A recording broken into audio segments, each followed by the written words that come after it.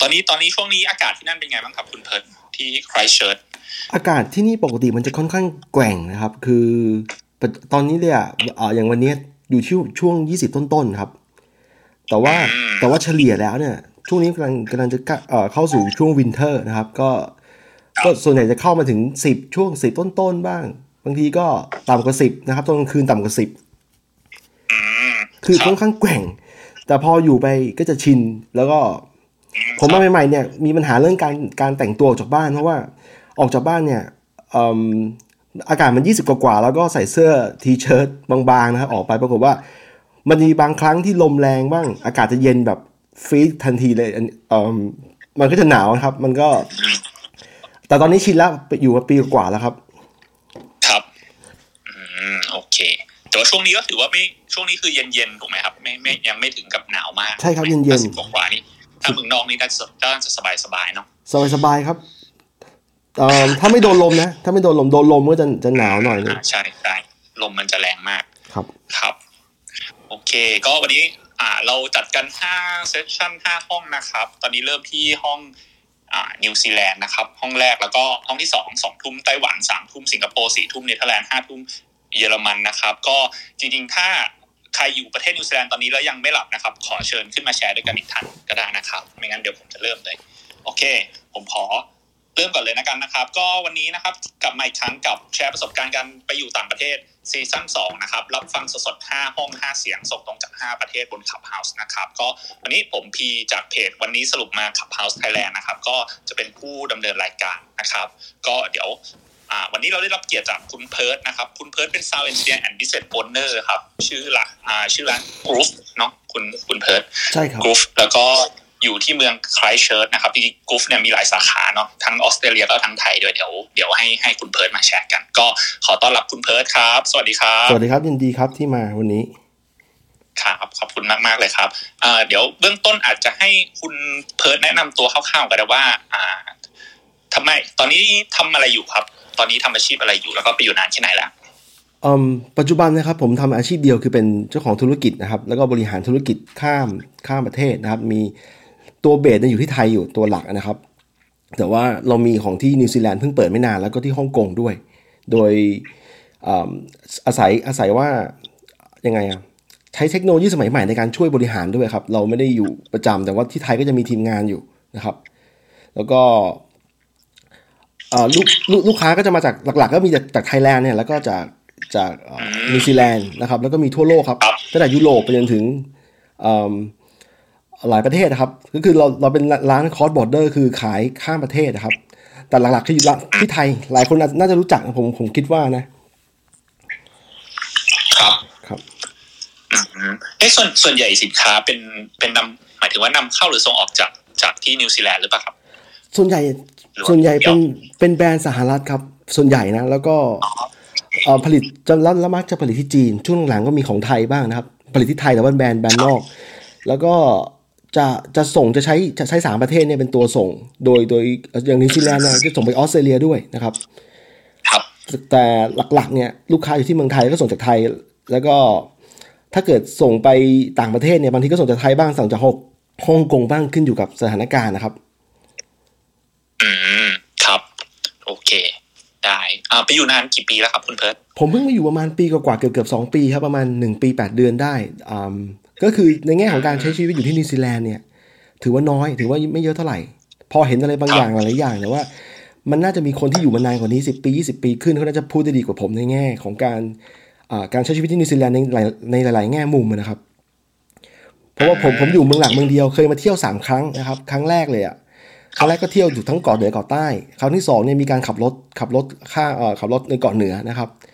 ส่วนพอมาอยู่รอบที่3เนี่ยอยู่ยาวเนี่ยค่อนข้างอยู่เมืองเดียวแล้วก็เที่ยวในละแวกนี้นะครับมีการบินไปทางใต้บ้างหรือบินขึ้นทางโอ๊คแลนด์บ้างนะครับแต่ว่าก็ไม่ได้ใช้ชีวิตอยู่เยอะมากเท่าไหร่ครับส่วนใหญ่ครับถามต่อได้ครับเชิญเลยครับคุณเพิร์ทคือส่วนใหญ่เนี่ยต้องเข้าใจว่าพอนิวซีแลนด์เนี่ยจะมีเมืองใหญ่คือโอ๊คแลนด์เป็นเมืองที่อยู่ที่เมืองเกาะเหนือนะครับเวลาคนไทยเนี่ยอยู่ที่นั่นเยอะกว่าเพราะว่าธรรมชาตินะมันอยู่กันประมาณล้านเกือบ2ล้านที่โอ๊คแลนด์นะครับแล้วมันมีความสะดวกหลายอย่างที่คนไทยที่อยู่ กรุงเทพอยู่เมืองใหญ่เนี่ยคุ้นเคยเขามักจะเลือกออกแลนด์ก่อนนะฮะเป็นเกาะเหนือครับเวลาคุยกับใครเวลาคุยใครก็ตามเนี่ยเขาก็มาจากโอกาสที่เขาจะมาจากเกาะเหนือเนี่ยหรือออกแลนด์เนี่ยมีเยอะกว่าเกาะใต้ครับโอเคแล้วคุณเพิร์ทอยู่เกาะใต้เนาะเกาะใต้ครับเมืองไครสต์เชิร์ชนี่เป็นเมืองใหญ่ของเกาะใต้นะครับเคยเป็นเมืองอันดับ2ของนิวซีแลนด์นะครับจนกระทั่ง10 ปีที่แล้วเนี่ยมันมีแผ่นดินไหวครั้งใหญ่แผ่นดินไหวที่แบบกระเทือนหลายๆรอบนะฮะจนย่านกลางเมืองย่าน CBD เนี่ยซึ่งมีอายุมา100กว่าปี150 ปีเนี่ยครับเสียหายไปเยอะมากตึกอาคารบ้านเรือนอยู่ไม่ได้เขาต้องทำลายทิ้งแล้วก็เริ่มสร้างใหม่ปัจจุบันกำลังสร้างอยู่ผ่านมา10 ปีก็ยังกำลังสร้างอยู่นะครับไอ้ตอนที่มันเกิดแผ่นดินไหวเนี่ยมันค่อนข้างจะ displace คือคนเนี่ยต้องย้ายออกคนที่กระทบกระเทือนเนี่ยต้องย้ายออกนะครับแล้วก็ทำให้เมืองอันดับ2อย่างไครสต์เชิร์ชเนี่ยกลายเป็นเมืองอันดับ3อันดับ4แทนผมไม่แน่ใจปัจจุบันแต่ว่ามันเคยประชากรต้องย้ายออกไปอยู่เมืองอื่นเพราะว่าอยู่ที่ไครสต์เชิร์ชต่อไม่ได้บ้านไม่มีนะครับแต่ปัจจุบันผ่านมา10 ปีแล้วเนี่ย10 ปีพอดี10 ปีกว่าๆแล้วเนี่ยเขาก็สร้างใหม่อย่างรวดเร็วจนผมตกใจเลยนะว่าโอ้โหมีการเปลี่ยนแปลงเยอะมากนะครับถ้าใครเคยมาเที่ยวจะพบว่าเมืองเนี้ยตรงกลางเมืองเนี่ยจะแหว่งจะกลายเป็นที่โล่งเตียนไปเลยนะแล้วก็เขากำลังจะเพิ่มfacility ต่างๆที่อำนวยความสะดวกให้กับประชาชนเนี่ยตั้งแต่ห้องสมุดสนามเด็กเล่นของเด็กนะครับไปจนถึงสวนน้ำขนาดใหญ่จนผมงงเลยว่ากรุงเทพไม่มีแบบนี้นะครับ ใหญ่มากนะครับใหญ่มากลองไปค้นดูได้นะครับว่าเขากำลังสร้างสวนน้ำแบบไหนมาโอเคคราวนี้ถ้าอันดับ1คือโอ๊คแลนด์ใหญ่สุดเนาะแล้วอันดับ2 3นี่เป็นเมืองอะไรครับปัจจุบันน่าจะเป็นเวลลิงตันเป็นเมืองบนเกาะเหนือเหมือนกันเป็นเมืองหลวงในแง่ที่ว่ารัฐบาลของนิวซีแลนด์อยู่ที่เวลลิงตันนะครับครับผมเคยไปมาแล้วครั้งหนึ่ง2 ครั้งนะครับมันค่อนข้างเล็กกระทัดรัดนะเป็นเมืองที่น่ารักมากแต่ว่าประชากรที่อยู่แถวนั้นเนี่ยเขามักจะอยู่รอบนอกกันอยู่ซับเอิร์ฟก็คืออยู่นอกเป็นชานเมืองของเขานะฮะแต่ตัวกลางเมืองไม่ใหญ่เล็กๆนะครับแล้วน่ารักมากใครไปก็น่าจะชอบกันที่เวลลิงตันนะครับครับแล้วใครที่สนใจเรื่องเกี่ยวกับการเมืองรัฐบาลนิวซีแลนด์เนี่ยคุณสามารถเข้าไปที่อาคารรัฐสภาในวันที่เขามีการเขาเรียกอะไรประชุมสภาได้ด้วยนะครับค่อนข้างจะเปิดกว้างแล้วให้คนเข้าถึงง่ายๆนะครับโอเคแล้วมีเมืองอื่นอีกไหมครับมีโอ๊คแลนด์มีเวลลิงตันมีไครสต์เชิร์ชแหละหลัก 3-4 แล้วเมืองลองมาก็มีของเกาะเหนือก็มีพาร์เมอร์ตันนอร์ทนะครับแล้วก็มีเมืองชายทะเลพวกทูราง่าเมืองที่อยู่ติดเลคขนาดใหญ่ชื่อเทาโพนะครับผมก็จำถ้าขออภัยผมอาจจะพูดผิดนะฮะแล้วก็ทางเกาะใต้เนี่ยก็มีเมืองท่องเที่ยวที่ดังมากชื่อควีนส์ทาวน์นะครับเป็นเมืองที่คนไทยหลายๆคนเนี่ยที่มานิวซีแลนด์ก็มักจะเที่ยวเมืองนั้นเพราะว่ามันเป็นเมืองที่มีภูเขาแล้วก็เลคขนาดใหญ่มากนะครับอยู่ตรงนั้นทำให้เมืองค่อนข้างสวยนะครับเป็นยิ่งมาช่วงฤดูหนาวเนี่ยระหว่างที่เครื่องบินจะแลนดิ้งเนี่ยคุณจะเห็นวิวที่มันเป็นภูเขาเป็นทิวเขาแล้วก็มีหิมะปกคลุมนะครับสวยมากๆจนผมมาครั้งแรกผมยังรู้สึกสตันนิ่งเลยนะครับครับโอเคได้คราวนี้เราเริ่มเห็นภาพคร่าวๆของเมืองนิวซีแลนด์และมีโอ๊คแลนด์เวลลิงตันมีไครสต์เชิร์ชควีนทาวน์เนาะเมืองใหญ่ๆคราวนี้เดี๋ยวอาจจะย้อนความกลับไปนิดนึงอยากรู้ว่าคุณทำไมคุณเพิร์ทถึงเลือกมาที่นิวซีแลนด์นะครับอะไรเป็นสาเหตุที่ย้ายไปแล้วก็ตอนแรกที่มาเนี่ยมาด้วยวีซ่าอะไรแล้วตอนนี้อยู่ด้วยเป็นวีซ่าเป็นเรสซิเดนต์อะไรยังไงครับทำไมถึงเลือกนิวซีแลนด์นะครับจริงๆแล้วก่อนหน้าที่เลือกนิวซีแลนด์เนี่ยเราก็ไปดูหลายประเทศนะฮะหลักๆแล้วภรรยาผมเขาเป็นคนที่นี่มันทำให้ทุกอย่างง่ายไปหมดนะครับแต่ว่าพอดีธุรกิจผมมันเบสที่เอเชียเป็นหลักเราก็เลยคิดว่าถ้าเราอยู่อย่างสิงคโปร์หรือว่าอยู่จากฮ่องกงหรือว่าถัดไปหน่อยอย่างไต้หวันเงี้ยมันจะโอเคไหมเราก็ไปดูหลายประเทศมาสิงคโปร์กับไต้หวันเป็นตัวเลือกที่ไม่เลวนะครับเพราะว่าไต้หวันเนี่ยธรรมชาติก็ดีนะครับค่อนข้างดีแล้วก็ค่าครองชีพถูกมากที่คนไทยชอบกันเนี่ยอาหารในเวลาเข้าไปกินร้านอาหารตามอาหารเนี่ยจะรู้สึกว่าเราไม่ได้จ่ายแพงกว่าปกติเราจ่ายเหมือนเมืองไทยแล้วก็แต่คุณภาพดีกว่าด้วยนะครับไต้หวันก็เป็นตัวเลือกหนึ่งนะครับว่าผมเคยไปอยู่ประมาณ2 สัปดาห์ก็คืออยู่เต็มแม็กวีซ่าที่เขาให้แบบวิซิเตอร์แบบแล้วเราก็แบบท่องเที่ยวครับแต่สุดท้ายแล้วเนี่ยผมมานิวซีแลนด์3 ครั้งนะฮะก่อนที่จะมาอยู่ยาวเนี่ยแล้วต้องยอมรับว่าทุกครั้งที่อยู่จนครบกำหนดเนี่ยผมไม่อยากกลับบ้านนะครับอันนี้มันก็ชัดเจน ผมนึกได้ไปทดลองไปอย่างประเทศสหรัฐอเมริกาที่คนไทยอยู่เยอะมากที่ LA อะไรเงี้ยเราก็ไปดูซานฟรานซิสโก LA ปรากฏว่ามันมีหลายอย่างที่น่าประทับใจแต่ว่าหลายๆอย่างก็น่าผิดหวังจนผมงงว่ามันเป็นอย่างนี้ได้ยังไงแต่ว่าเราไม่โฟกัสด้านนี้แล้วกันเอาเป็นว่าเรามองตัวเลือกไว้หลายตัวก่อนที่จะมาที่นี่นะครับแล้วเราก็ลองไปอยู่จริงๆมาด้วยแล้วก็สุดท้ายเนี่ยนิวซีแลนด์เป็นตัวเลือกที่นอกจากจะดีแล้วยังง่ายกว่าด้วยในแง่ของวีซ่าเพราะว่าเราไม่ต้องคิดอะไรมากเพราะว่าภรรยาผมเป็นคนที่นี่ทำให้กระบวนการขอวีซ่ามันง่ายขึ้นนะครับแต่ถึงสมมติว่าถ้าภรรยาผมไม่ได้เป็นคนที่นี่เนี่ยแล้วเราอยากอยู่เนี่ยผมก็ต้องหาทางอยู่จนได้เหมือนกันเพราะว่าเราก็ดูรูทางไว้เหมือนกันว่ามันมีอันที่เหมาะกับผมในตอนนี้นะครับเช่นwork entrepreneur visa นะครับเป็นวีซ่าที่ให้เราลงทุนแล้วทำธุรกิจนะครับมันจะใช้เงินทุนจำนวนหนึ่งเยอะประมาณหนึ่งแต่ว่าไม่มากเท่ากับวีซ่านักลงทุนเต็มตัวอะไรแบบนี้แต่เราต้องเขียนแผนธุรกิจเราต้องอธิบายเขาว่าเราทำธุรกิจอะไรแล้วมันจะมีประโยชน์ต่อนิวซีแลนด์อย่างไรนะครับแล้วก็ยิ่งแล้วเขาใช้เป็นระบบคะแนนนะครับเช่นถ้าคุณลงทุน1 ล้านนิวซีแลนด์นะเขาก็จะให้คะแนนเท่านี้ถ้าคุณลงทุนน้อยกว่านั้นจะให้ล้อลงมาหรือธุรกิจคุณแบบไหนเป็นแบบนวัตกรรมไหมไม่เคยมีมาก่อนหรือเปล่าถ้าไม่เคยมีมาก่อนเขาก็จะให้คะแนนเยอะมากแล้วก็ให้ลดจำนวนเงินลงไปด้วยคือเงินคุณอาจจะไม่ต้องออกเงินสักบาทก็ได้นะครับถ้าเกิดธุรกิจเราใหม่จริงๆเนี่ยไปจนถึงการจ้างงานว่าจะมีแผนจะจ้างงานพนักงาน full time กี่คนพวกนี้เป็นคะแนนหมดนะครับประสบการณ์การทำงานในธุรกิจของเรานะครับว่าเราทำธุรกิจงานกี่ปียิ่งนานยิ่งดีนะครับแต่ว่าอายุส่วนทางอายุคือประสบการณ์ธุรกิจเนี่ยยิ่งนานยิ่งดีแต่ถ้าเป็นอายุเนี่ยอายุน้อยคะแนนเยอะกว่าอายุมากนะครับระบบคะแนนทีนี้work entrepreneur visa เนี่ยเขานับที่120ซึ่งเอาจริงๆแล้วผมนั่งดูแล้วมันเป็น criteria มันเป็นกฎเกณฑ์ที่ไม่ได้ยากจนเกินไปพูดง่ายๆถ้าเรามีใจจะมาก็น่าจะผ่านกันถ้าอยู่ในเลนส์ของอายุยังไงนะครับครับโทษนะครับขอขยายความ120เมื่อกี้หมายถึงยังไงนะครับคุณเพิร์ทคะแนนเฉลี่ยของตัว work entrepreneur visa เป็นคะแนนขั้นต่ำดีกว่าเรียกว่าคะแนนขั้นต่ำคือยิ่งเยอะกว่า120ยิ่งดีนะครับแต่ผมพยายามจะบอกว่าถ้าเรายังไงขั้นต่ำ120เนี่ยมันไม่ได้ยากเกินไปชื่อตัวอย่างนะมันมี criteria นึงบอกถามว่าธุรกิจคุณเนี่ยต้องการจะอยู่นอกโอ๊คแลนด์หรือเปล่าถ้าอยู่นอกโอ๊คแลนด์เนี่ยได้40คะแนนนะครับ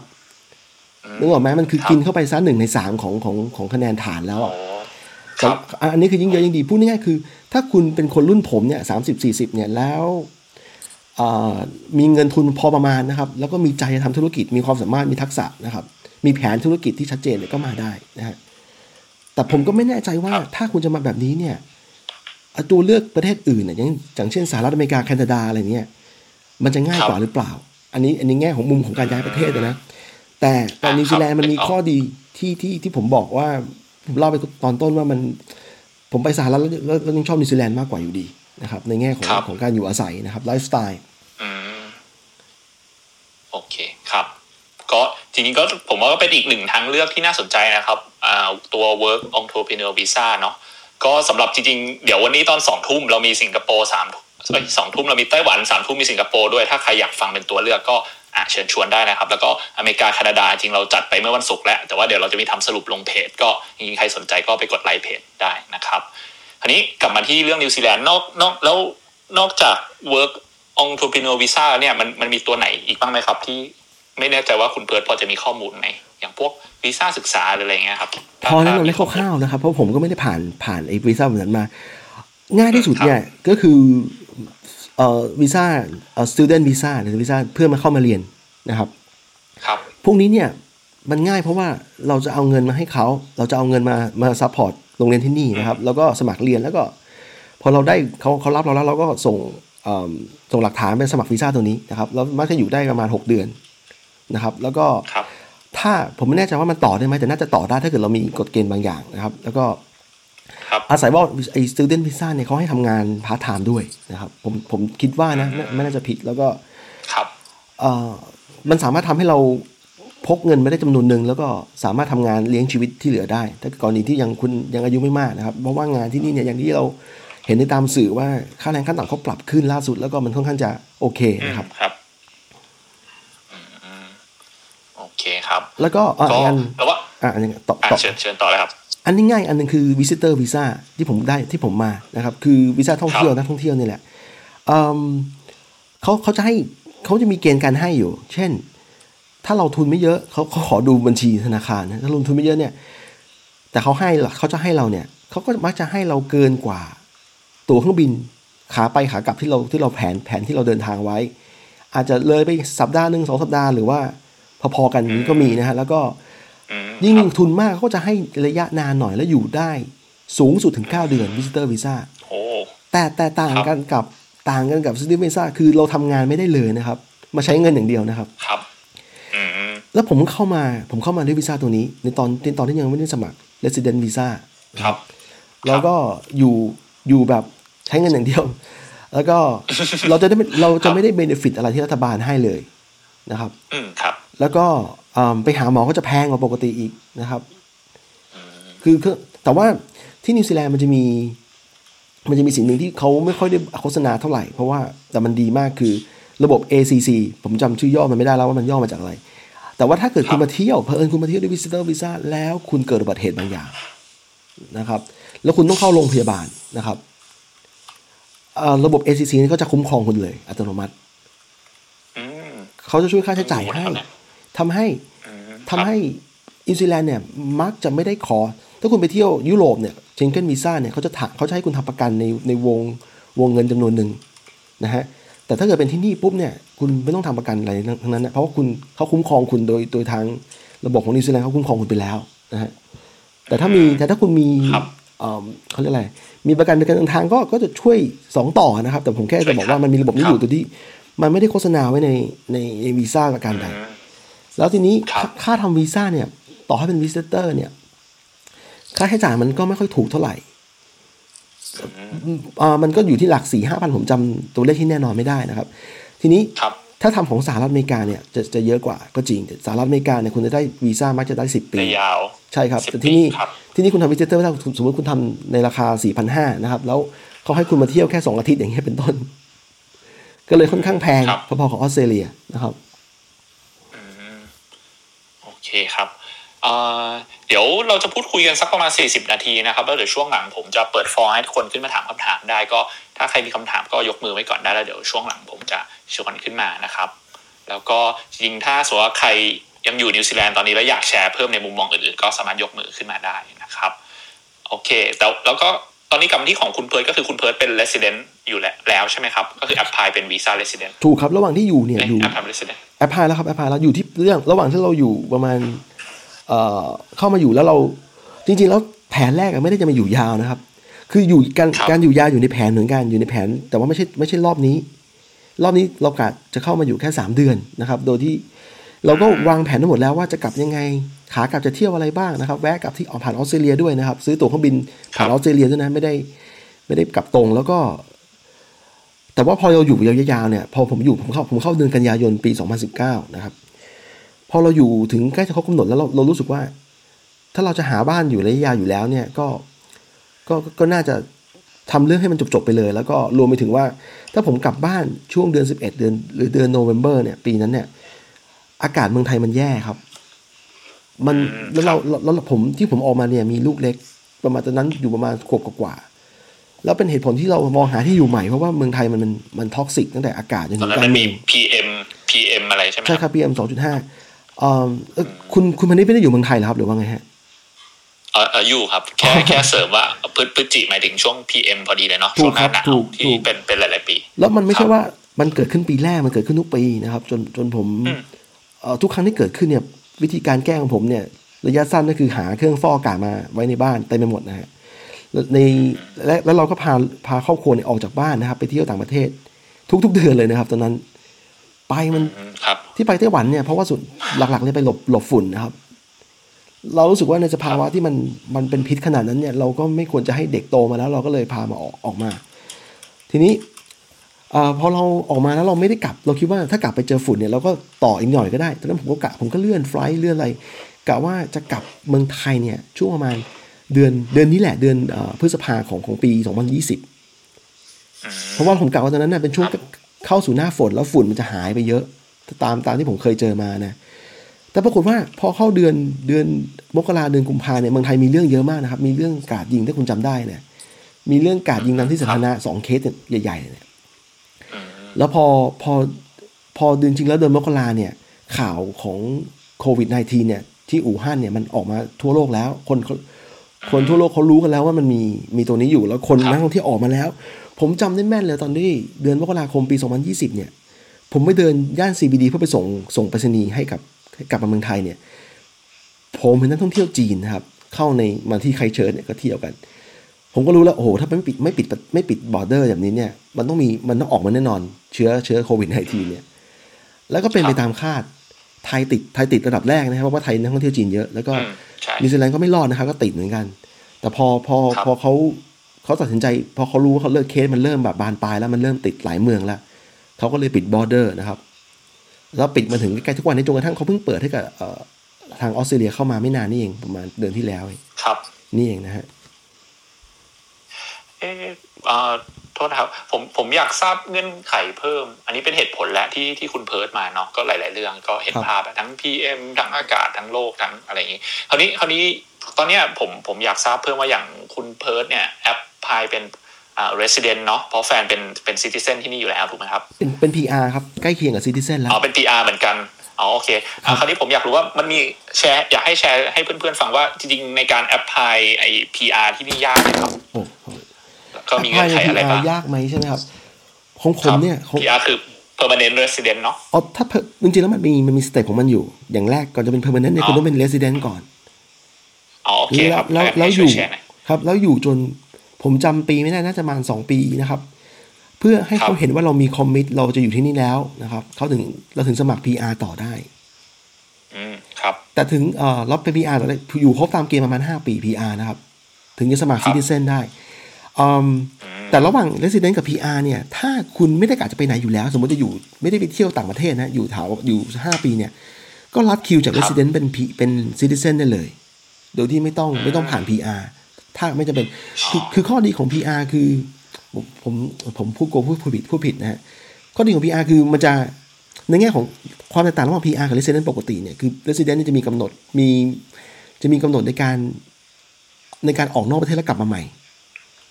คือกลับมาได้มีขั้นต่ำอยู่ว่าต้องอยู่ในประเทศคือกลับมาได้ครับกลับมาได้แต่ว่าถ้าเกิดในเอกสารมันบอกว่าคุณกลับมาได้ถึงวันที่เท่านี้เนี่ยแล้วเราเกินเนี่ยเราก็ต้องทำเรื่องต่ออายุให้มันคือเขาไม่ได้ห้ามขนาดว่าจะไปไหนไม่ได้เลยนะแค่ต้องทำตามเอกสารระบุไว้เท่านั้นเองครับแต่ถ้าเป็น PR เนี่ย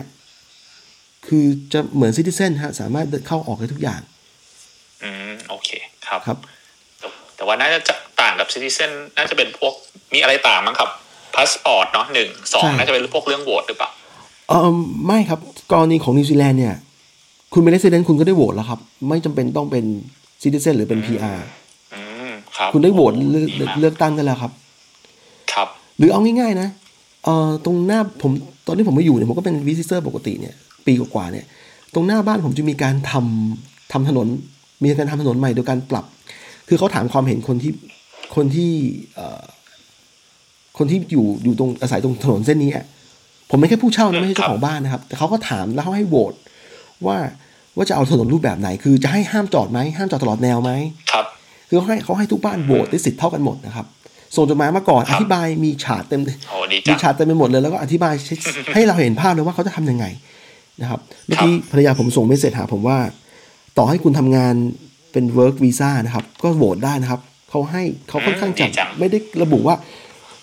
คุณเป็นประชากรชั้น2โหวตไม่ได้นะไม่มีอย่างนี้นะครับอันนี้คือคอนเซ็ปต์ค่อนข้างให้แบบทุกคนที่อยู่โหวตแบบมีส่วนร่วมทั้งหมดเนาะแม้แต่มาทำงานก็สามารถโหวตได้ใช่ครับไอ้คอนเซ็ปต์ประชากรชั้น2ชั้น3เนี่ยผมเสียใจที่จะบอกว่ามันเป็นคอนเซ็ปต์แบบที่คนไทยเขาคุ้นเคยกันนะครับเขาแค่ไม่พูดออกมาเท่านั้นเองแต่ว่าที่นี่เขาไม่ได้แบ่งขนาดนั้นนะครับขนาดคนไทยที่อยู่ที่นิวซีแลนด์เนี่ยจะเลือกตั้งเมื่อปี2019เนี่ยมีให้เลือกตั้งถ้าคุณได้ข่าวนะเขาต้องเป็นนิวเวลลิงตันที่จะส่งผลเลือกตั้งกลับประเทศนะครับคุณจำได้ข่าวได้ไหมแล้วการบินไทยมันออกมาช้าหรือสักอย่างเนี่ย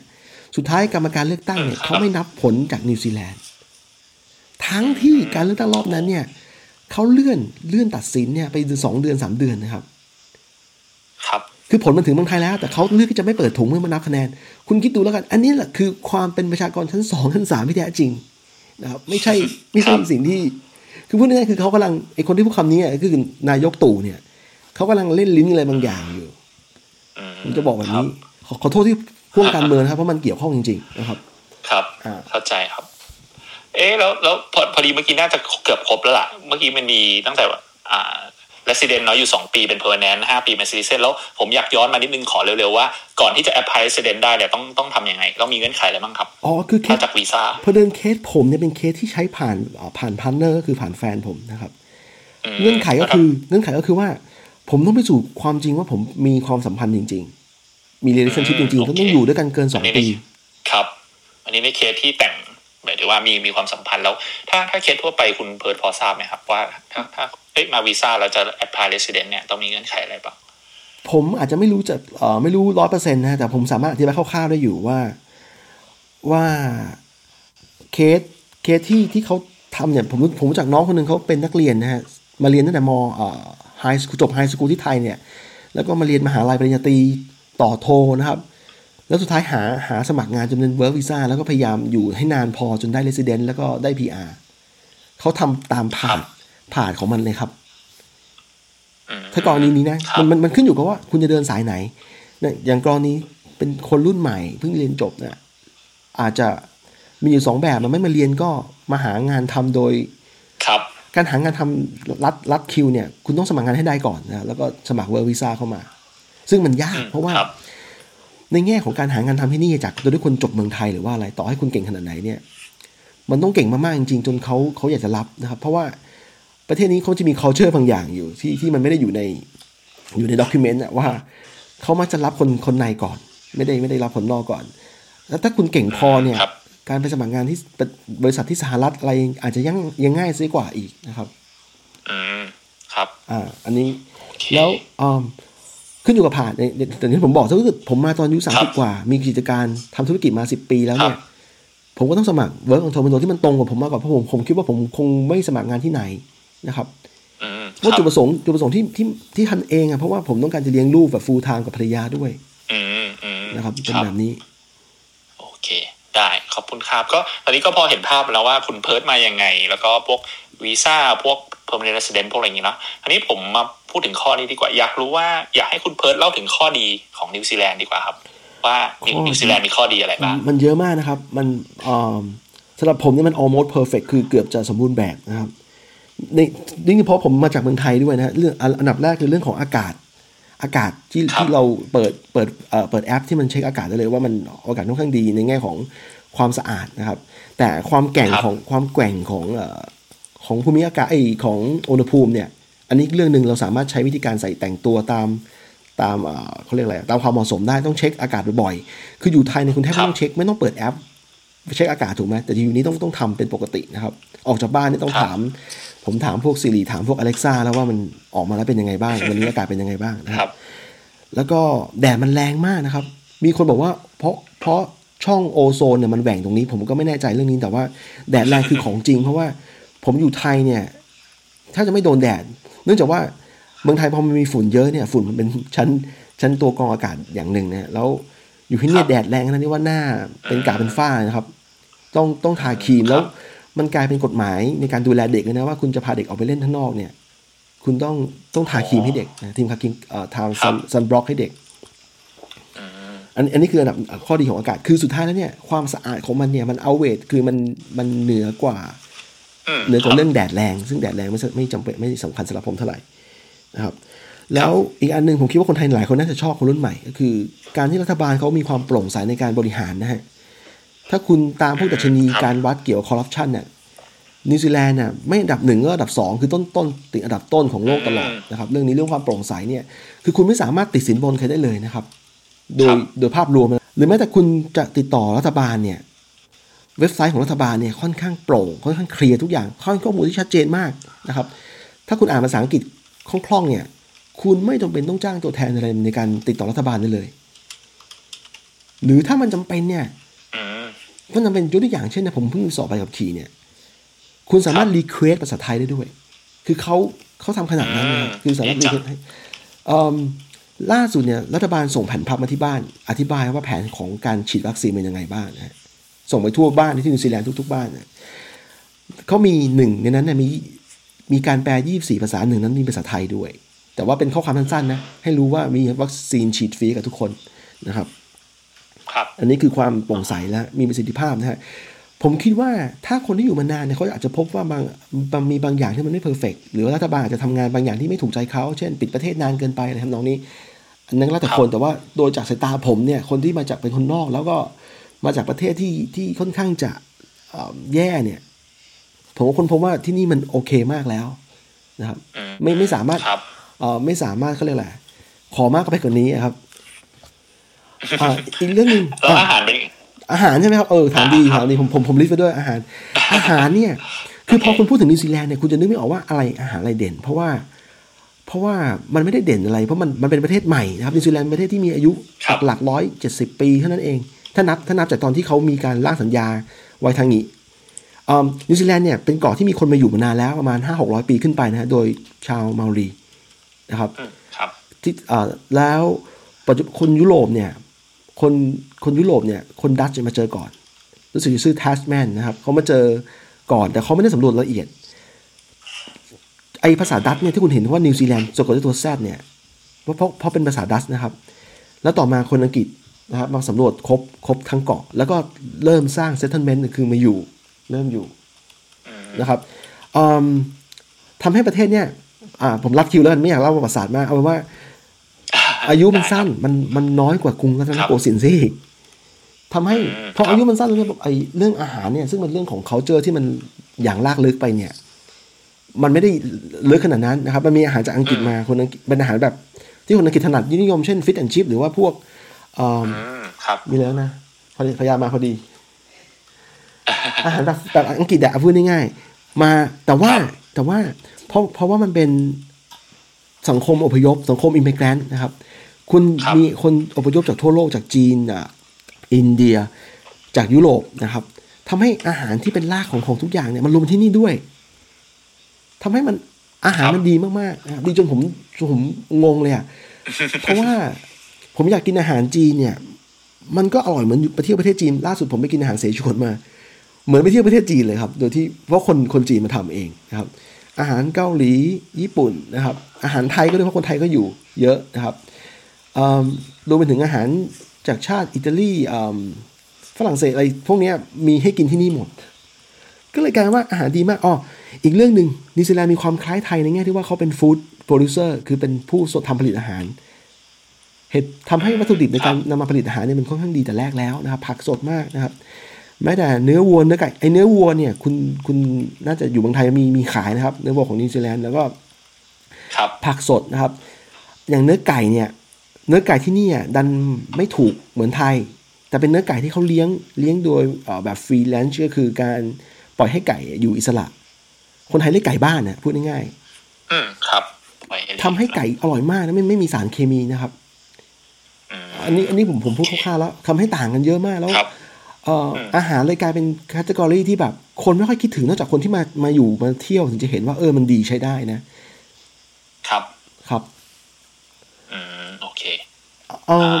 อีกอันนึงที่ผมชอบคือความเงียบของความเงียบของบรรยากาศเพราะว่านิวซีแลนด์เนี่ยมีพื้นที่เล็กกว่าประเทศไทยประมาณครึ่งเดียวนะครับแต่มีประชากรแค่5 ล้านคนเท่านั้นลองนึกภาพดูทำให้ช่องว่างระหว่างคนเนี่ยมันค่อนข้างเยอะครับบ้านเนี่ยอยู่ห่างๆกันนะฮะทำให้เมืองมันค่อนข้างเงียบแล้วถ้าคุณเป็นคนชอบความเงียบคุณเป็นคนทำงานครีเอทีฟทำงานที่มันใช้สมองหรือชอบอ่านหนังสือชอบอะไรเนี่ยอยู่นิ่งๆคนเดียวเนี่ยเมืองแบบนี้เหมาะกับคุณเลยนะครับแต่ถ้าใครไม่ชอบเงียบเนี่ยเมืองอย่างโอ๊คแลนด์เนี่ยก็มีความเงียบมากกว่ากรุงเทพแต่ว่าก็ให้ความเป็นเซตติ้งแบบเมืองใหญ่อยู่นะครับก็คือมีให้ทุกแบบถ้าคุณชอบแบบไหนนะครับแต่ภาพรวมเนี่ยค่อนข้างเงียบแล้วมันทำให้คุณสามารถทำงานมีสมาธิได้มากกว่าทั่วไปอยู่เมืองไทยนี่โหรถวิ่งเปิดเสียงดังมากเลยบ้างครับเพียมากครับโอเคคราวนี้เห็นข้อดีหลายข้อแล้วคุณเพิร์ทพูดมาแบบอากาศดีไม่มีคอร์รัปชันปลอดโปร่งอาหารโอเคความเงียบของบรรยากาศอีกแล้วคราวนี้มาดูข้อเสียมั้งดีกว่าครับคุณเพิร์ทคิดว่าที่นิวซีแลนด์มีข้อเสียอะไรบ้างครับ อย่างที่ผมบอกไปข้างต้นว่าผมไม่ค่อยคิดว่ามันเป็นข้อเสียแต่ว่าผมพอจะรู้ว่ามันมีอะไรบางอย่างที่มันที่สำหรับคนอื่นก็อาจจะรู้สึกว่ามันไม่ค่อยดีอยู่อย่างแรกเลยฮะพอของมันแพงนะครับเพราะว่ามันมีGST 15%นะครับของค่อนข้างแพงนะครับแล้วไม่นับว่าเพราะว่าที่นี่อ่ะถ้าคุณดูในแผนที่โลกเนี่ยมันค่อนข้างจะไอโซเลตคือแยกออกจากที่อื่นนะครับห่างไกลจากออสเตรเลียเนี่ยดูเหมือนกับออสเตรเลียเนี่ยยังห่างประมาณ3ชั่วโมงนะครับบิน3ชั่วโมงเท่ากับว่าระยะทางประมาณกรุงเทพฮ่องกงครับทำให้ไอ้ระบบการขนส่งอะไรเนี่ยมันทำให้ของมันเบสพื้นฐานมันค่อนข้างแพงนะครับยิ่งอยู่เกาะใต้ยิ่งแพงกว่าเกาะเหนืออีกนะครับแต่พอคุณอยู่ไปเนี่ยมันจะชินแรกๆก็รู้สึกว่ามันแพงอ่ะแต่พออยู่ไปนานๆก็ชินแล้วหลายคนก็บ่นเช่นผักนะอย่างที่ออสเตรเลียเนี่ยประเทศที่คล้ายๆกันเนี่ยเขาจะไม่คิด GST ที่ผักนะครับแต่ที่นี่คิดตัว GST นี่คืออะไรนะครับคุณ GST ที่เปรียบเทียบเมืองไทยก็คือ VAT ภาษีมูลค่าเพิ่มครับเป็น VAT มูลค่าเพิ่มครับคือพูดง่ายๆคือของเบสราคา100 บาทเนี่ยคุณต้องจ่าย115 บาทแล้วธรรมชาติพื้นฐานพอมันแพงแต่แรกแล้วเนี่ยทำให้ราคา overall เนี่ยมันแพงนะครับแต่จะว่าพอแพงแล้วเนี่ยจะว่าไปแล้วเนี่ยผมไปช้อปปิ้งในซูเปอร์มาร์เก็ตเนี่ยมันมีบางอย่างที่มันไม่ดูไม่แพงอย่างไข่ไก่ก็ไม่แพงนะครับไข่ไก่ถ้าคุณซื้อในคุณเลือกดีแล้วคุณก็ซื้อในช่วงที่มันมีโปรโมชั่นอะไรเงี้ยมันก็ตกลูกละประมาณฟองละประมาณ8 บาทถึง10 บาทเท่านั้นนะครับแล้วคุณภาพดีเพราะมันไข่ฟรีแลนซ์ก็คือไข่ที่เลี้ยงจากไก่ที่ไม่ถูกจับขังกรงไว้ครับอะไรประมาณนี้แล้วก็พวกนมไม่แพงอย่างที่คิดพวกนมเพราะว่าเขาเป็นประเทศส่งออกนมก็เลยไม่ค่อยแพงนะครับเนื้อวัวไม่แพงเท่าไหร่เมื่อเทียบกับที่คนไทยกินสเต็กราคาแพงนะครับเพราะว่าไทยก็ยังไงไทยอิมพอร์ตเนื้อวัวจากออสเตรเลียต้องจากนิวซีแลนด์จากอเมริกาบ้างนะครับมันมีของพวกนี้คือมีของที่แพงหรือไม่แพงยิ่งแล้วถ้าคุณทำอาหารกินเองเนี่ยก็จะช่วยประหยัดไปได้เยอะนะครับคือเบสิกแล้วก็ตกค่าใช้จ่ายต่อมื้อเนี่ยก็เป็นหลักร้อยบาทอยู่ดีแต่ว่าคุณภาพของวัตถุดิบเนี่ยมันดีมากนะครับมันดีมากแล้วก็อร่อยด้วยครับโอเคนอกจากแวต 15% แดดแรงแล้วนะที่เมื่อกี้คุณเพิร์ทบอกไปตอนต้นมีอย่างอื่นอีกไหมครับที่มองเป็นอาจจะเป็นเรื่องค่าพอเป็นเรื่องของค่าครองชีพสูงเนี่ยค่าแรงก็สูงเพราะว่าพอเขาให้ค่าแรงสูงค่าแรงขั้นต่ำเนี่ยตก400 กว่าบาทแล้วเนี่ยมันทำให้ถ้าคุณจ้างคนทำอะไรก็ตามเนี่ยค่าแรงมันถูกบวกไว้ในนั้นหมดเลยแล้วมันทำให้มันมีข้อดีอยู่สุดท้ายงานบางอย่างที่เราไม่จำเป็นต้องจ้างคนเนี่ยเราก็ทำเองนะพยายามทำเองให้เยอะที่สุดนะครับชิ้นล่าสุดเนี่ยผมก็พยายามทำพวกคาร์ดนามบัตรหรือว่าเนี่ยทำเองแล้วเมื่อก่อนผมอยู่เมืองไทยเนี่ยผมจ้างทุกอย่างนะครับแต่ว่าปัจจุบันเนี่ยเราไม่ต้องจ้างเราก็ทำเองหมดพิมพ์เองตัดเองใช้เครื่องตัดซื้อเครื่องตัดมาตัดหรือแม้แต่สกรีนลายเสื้อก็ต้องทำเองแล้วล่าสุดนะครับเพราะว่าช่วยประหยัดเรื่องเกี่ยวกับการแต่หลายๆอย่างที่เราทำเองไม่ค่อยได้เช่นซ่อมรถอะไรเนี่ยเราก็ต้องจ้างเหมือนเดิมพวกนี้ก็จะแพงค่อนข้างแพงเพราะว่าค่าแรงคนก็แพงใช่ครับ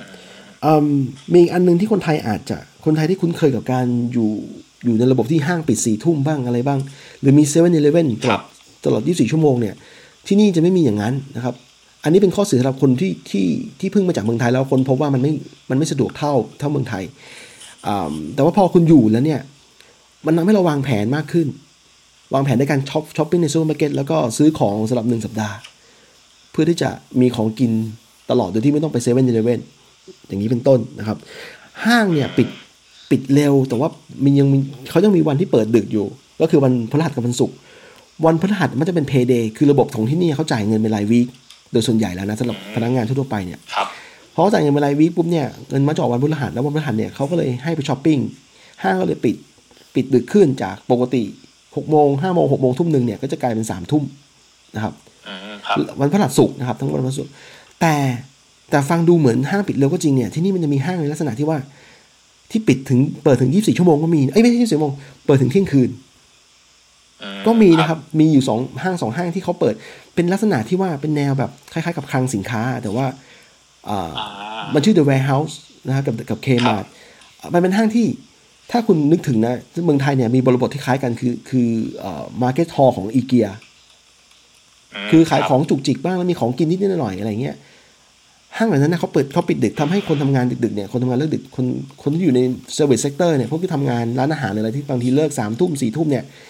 ก็ยังมีเวลาไปช้อปปิ้งได้เหมือนกันคือเขาไม่ได้ถึงขั้นปิดโอกาสทั้งหมดนะครับส่วน7-11เนี่ยไม่มีก็จริงเดี๋ยวมันจะมีร้านที่เรียกว่าเดลี่เนี่ยน่าจะมาจากร้านขายนมมาก่อนเป็นร้านขายของพวกเบตเตอร์เลตพวกเนี้ยข้อเสียคือแพงนะครับยกตัวอย่างเช่นคุณซื้อโค้กในซูเปอร์มาร์เก็ตเนี่ยควรจะได้กระป๋องละ$1 $2นะครับแต่ซื้อในเดลี่นี่มี$3-5นะครับคือแพงกว่าดับเบิลเลยมาจากเรื่องค่าแรงแล้วก็มาจากหลายๆอย่างค่าเช่าค่าแรงแล้วไม่ได้มีถี่ทุกหัวมุมเมืองเหมือนเมืองไทยมีไม่ทุกที่นะครับข้อดีของมันเนี่ยเพราะว่ามันเป็นธุรกิจ local business คือต่างคนต่างเป็นเจ้าของมันเหมือนร้านชำในเมืองไทยนี่แหละคือเขาจะไม่ให้ใครมาเป็นโมโนโพลีแบบที่เมืองไทยที่ปล่อยให้เจ้าสองเจ้าที่เขาครองตลาดกันหมดนะครับคือคนทุกคนเนี่ยสามารถทำธุรกิจของตัวเองได้โดยที่ไม่ต้องกลัวว่าจะโดนใครมาขายแข่งนะฮะเขาขายเดลี่แพงกว่าก็มีคนซื้อครับเพราะว่ามันสะดวกครับอย่างนี้เป็นต้นครับโอเคมีข้ออื่นไหมครับหรือว่าเป็นข้อควรระวังก่อนที่เดี๋ยวเราจะเปิดฟอร์ให้ทุกคนมาถามกันมีอันนึงผมว่าสำคัญอยู่สำหรับคนไทยที่อยู่กรุงเทพเพราะว่าที่นี่มันมีแผ่นดินไหวครับมันอยู่ในวงแหวนแห่งไฟก็คือ Ring of Fire มันจะเป็นแนวระนาบเดียวกับญี่ปุ่นไต้หวันเนี่ยครับทำให้เวลาแผ่นดินไหวมันบ่อยมากนะฮะแผ่นดินไหวมันบ่อยมากแล้วแต่มันจะไหวแบบไม่กระทบกระเทือนเกินไปคือแค่แบบพอโยกนะฮะผมอยู่เมืองไทยมา30 กว่าปีเนี่ย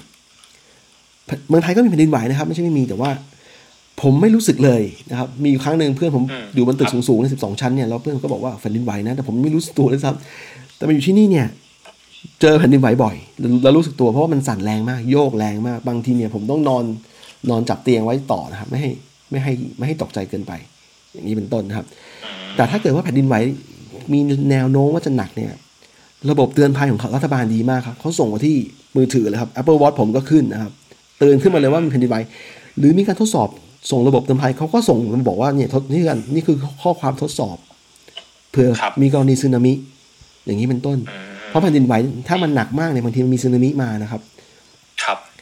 ก็เขาคือคนที่มาอยู่ใหม่ๆอาจจะไม่ชินนะฮะแต่อยู่มานานๆแล้วมันจะเริ่มชินแล้วไอการที่มันแผ่นดินไหวเนี่ยมันทำให้บ้านเรือนเนี่ยต้องสร้างตามมาตรฐานที่เขากำหนดทำให้บ้านแพงด้วยนะฮะแล้วก็ทำให้สิ่งปลูกสร้างเนี่ย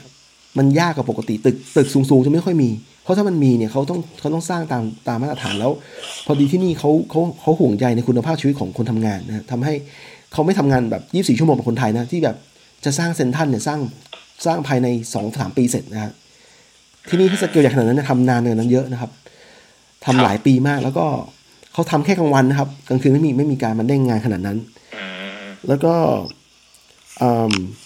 แผ่นดินไหวนี่เป็นตัวสำคัญแต่ว่าถ้าคุณอยู่นานๆก็จะชินนะครับครับแล้วก็มันมีอันนึง